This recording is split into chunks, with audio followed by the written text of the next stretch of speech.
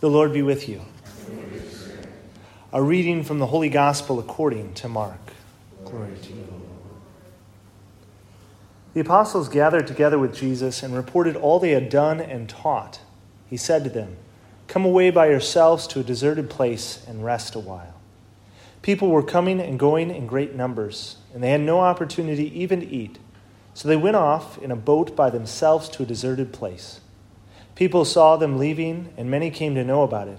They hastened there on foot from all the towns and arrived at the place before them.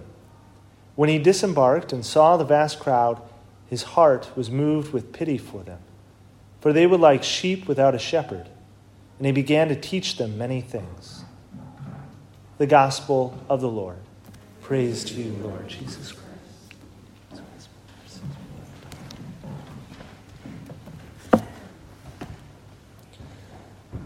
Well, today we're going to start on a journey. We're starting on a journey of the Gospel. So the Gospels, if you know, often go in succinct order. So we kind of read through the Scriptures, although, as I say many times, Catholics know Scripture, they just don't know Scripture. They know all the stories, but they don't know where it is. And part of the reason for that is that we kind of sometimes get piecemeal kind of presentations of the Scripture. And so we've heard it, but yet we don't hear it always in context or always in story in the midst of it all. Well, this next couple weeks, we're actually going to hear the Bread of Life discourse. Now, interesting enough, it starts a little bit strange. So one thing to also know about kind of the way in which we hear the Scriptures is that we hear three different years of Scripture. We have a year on Sunday, we have a year A, B, and C.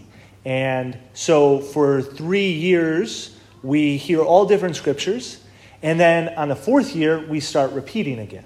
And so you kind of hear every third year, you'll kind of hear the same gospel. And so those 3 years are Matthew, Mark, and Luke, the synoptic gospels. And a lot of those are very similar. They have a lot of the same stories in the midst of it all, but we have those 3 different ones.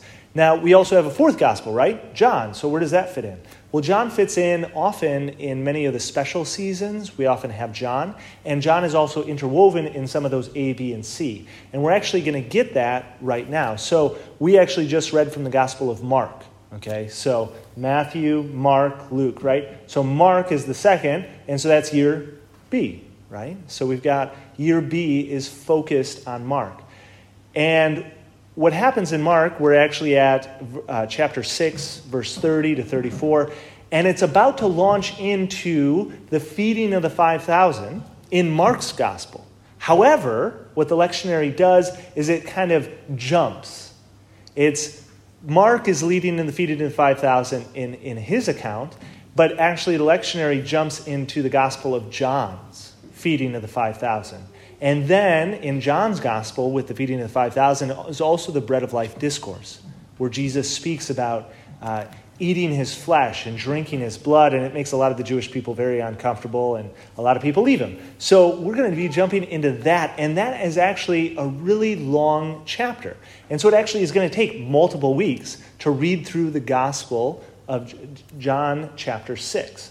And so what I'm going to be doing is I'm going to actually be building up and kind of connecting all of these. It's going to be a series because it is all in series. It's all together. It's all connected. And so ideally what we want to be able to do is be able to walk along Sunday to Sunday to help build our understanding of what's happening.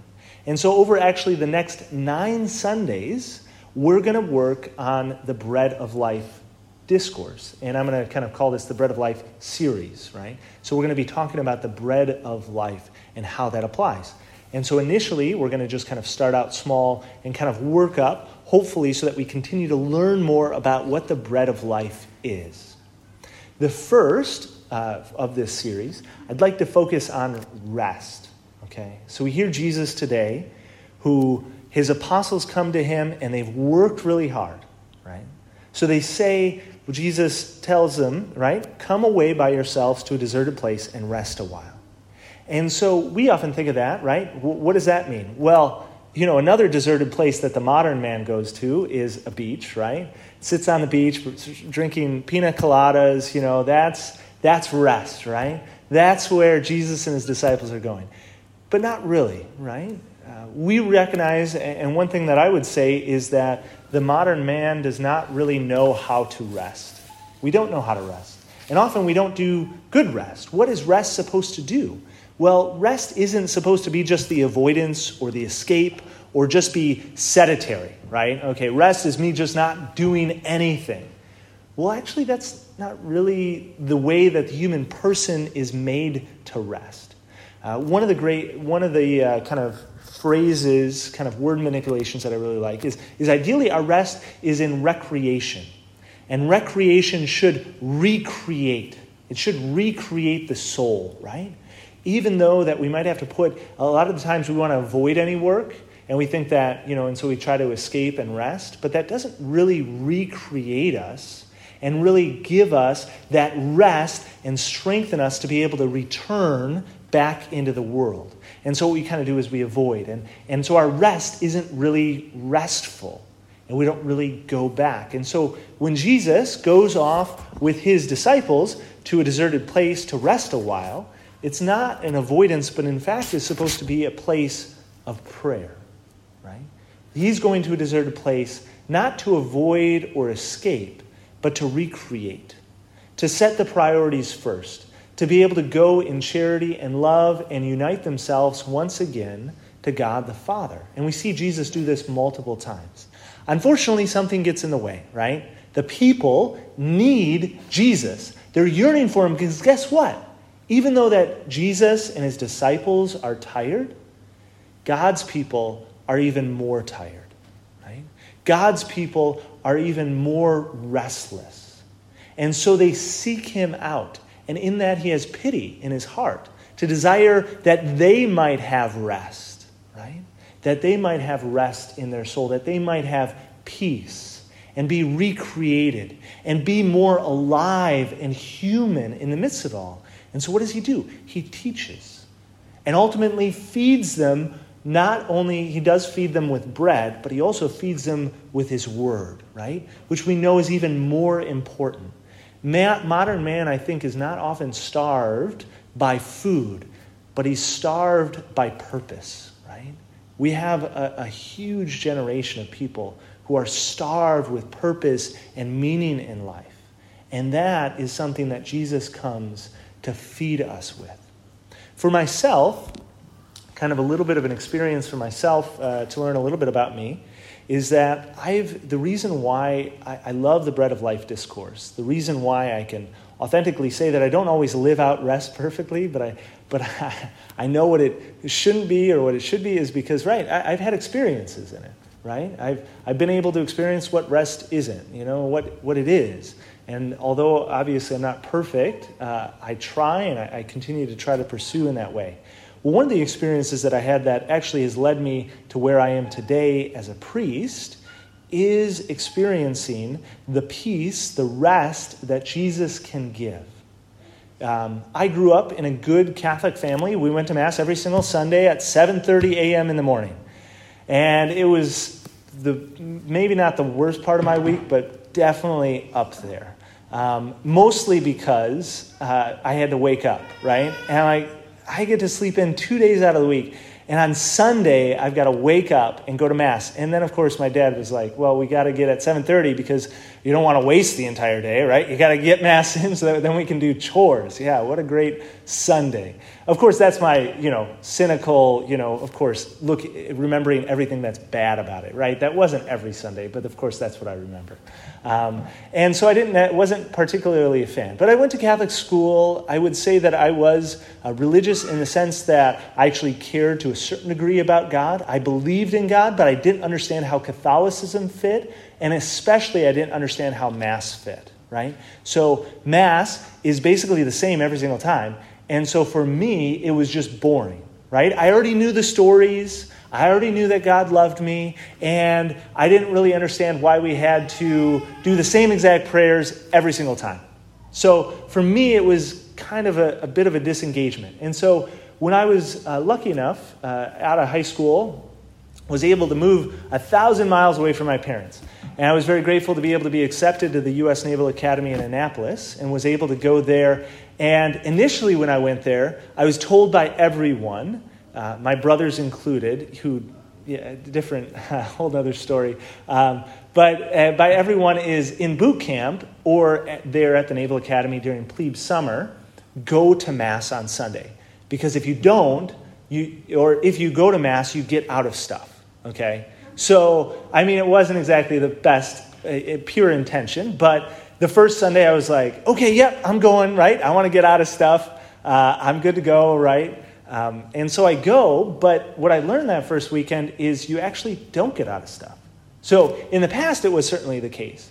And, things change over time. And so at the Naval Academy specifically during plebe summer, the first kind of half of the day on Sunday is actually free from training. And so you just kind of have off in your room or different things. So if you go to a service and in fact, you kind of waste your free time, or at least that's the way that I saw it, right?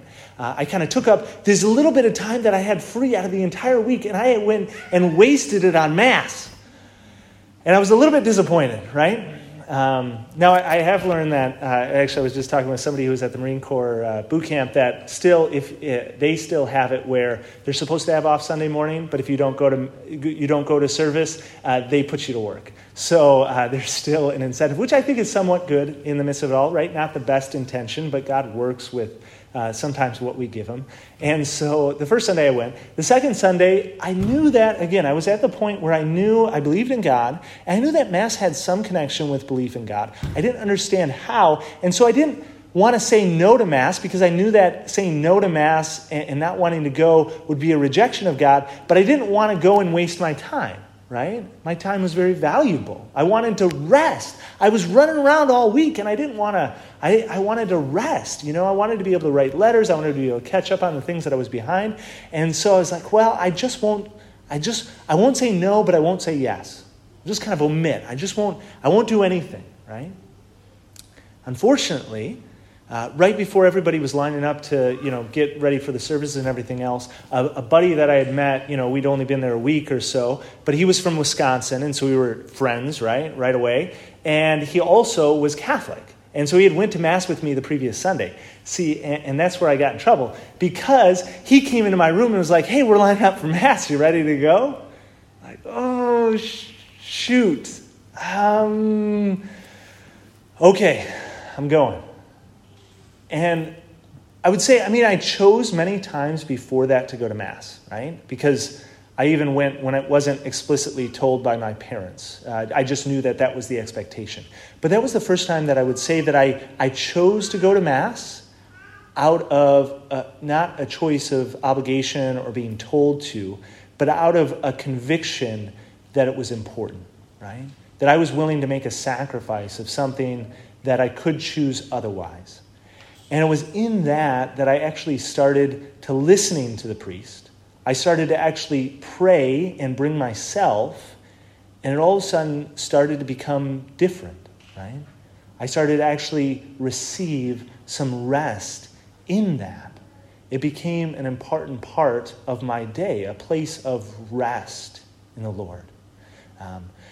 A little bit more, that wasn't exactly my entire story, right? There's many things that happened. But one of the other things that also happened with Mass was at one of the lunches, so every single lunch at the Naval Academy, everybody joins, and then actually it's pretty awesome. A chaplain actually says a prayer before lunch.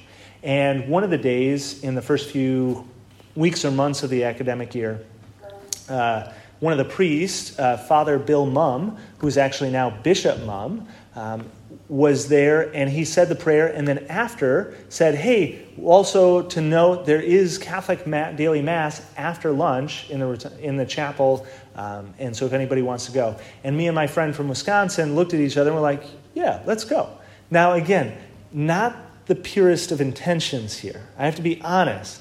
It wasn't exactly because I wanted to go to daily Mass. What I had found was that the chapel was one place where I was actually treated, or at least not treated inhumanly. I was treated as a human. So that entire plebe summer is kind of the boot camp, but all of plebe year is a training evolution. And so you are a fourth-class midshipman, and you can't take naps, you can't watch TV, you can't listen to music, you can't talk to upperclassmen normally. You have to be up by a certain time, right? You've got extra tasks, you've got extra training, you've got to be out on your deck plate yelling out chow calls, and all these other things. You also can't leave the campus except for 6 hours on Saturday, some Saturdays. And so there's just all this pressure, especially that first year. And there's all this stress and the academics, which is kind of with more obligations. And so that first year, I definitely would say was not a happy year, right? There's just all these stresses, right? And we can feel that, right? I don't know anybody in this modern world that is like, oh yeah, it's so easy, right? I've got no stressors. It's super easy, right? We all have stressors, and at different times, sometimes it's more than others. Well, that first year was a lot. And so I actually started going to daily mass, partly because I just wanted to get away from that. And at the chapel, you were treated as a human person, and you could have conversations. Also, one of the other things that you could do was close your eyes and sometimes take a nap, and nobody would yell at you. So that was the other thing that I would sometimes do at daily mass, right? I wasn't always the most attentive or necessarily prayerful, but it was a place where God started to work. Now, interesting enough, one of the days, a few months into it, I actually walked out of there, and it was very strange because I had, as I was walking out, I noticed that I had a grin ear to ear. I was just smiling, just walking along, just smiling. I was like, wait, why am I smiling? It was kind of one of those things that just I didn't notice, and then I noticed, and I was surprised by it. And I was surprised by it because, right, like I said, I wasn't very happy. When you have all those stresses, you're often very, kind of depressed to a certain degree, right? You're very focused. You're not very smiley or joyful, right? However, I was just grinning ear to ear, and I was like, well, why? Well, and so I thought about it. Did I have any other conversations that were different? No, we didn't. I didn't really talk to anybody. I'm going to a class that I hate. And just as soon as I ruled out everything else, it just clicked. I just received Jesus in the Eucharist. Now, even though, again, I grew up Catholic, I still didn't know what that meant. At that point, I wouldn't say that I knew that the Eucharist was the body, blood, soul, and divinity of Jesus Christ. I mean, maybe I'd heard it, but I didn't know that, and I didn't believe that, nor did I act on that. And so when I received the Eucharist, I would say that this particular grace was not a grace specifically of the Eucharist. It was actually a particular grace, an extraordinary grace from God to connect and give me rest. And in that moment, I was able to learn that the Lord can give a rest, a peace, whenever he desires, right?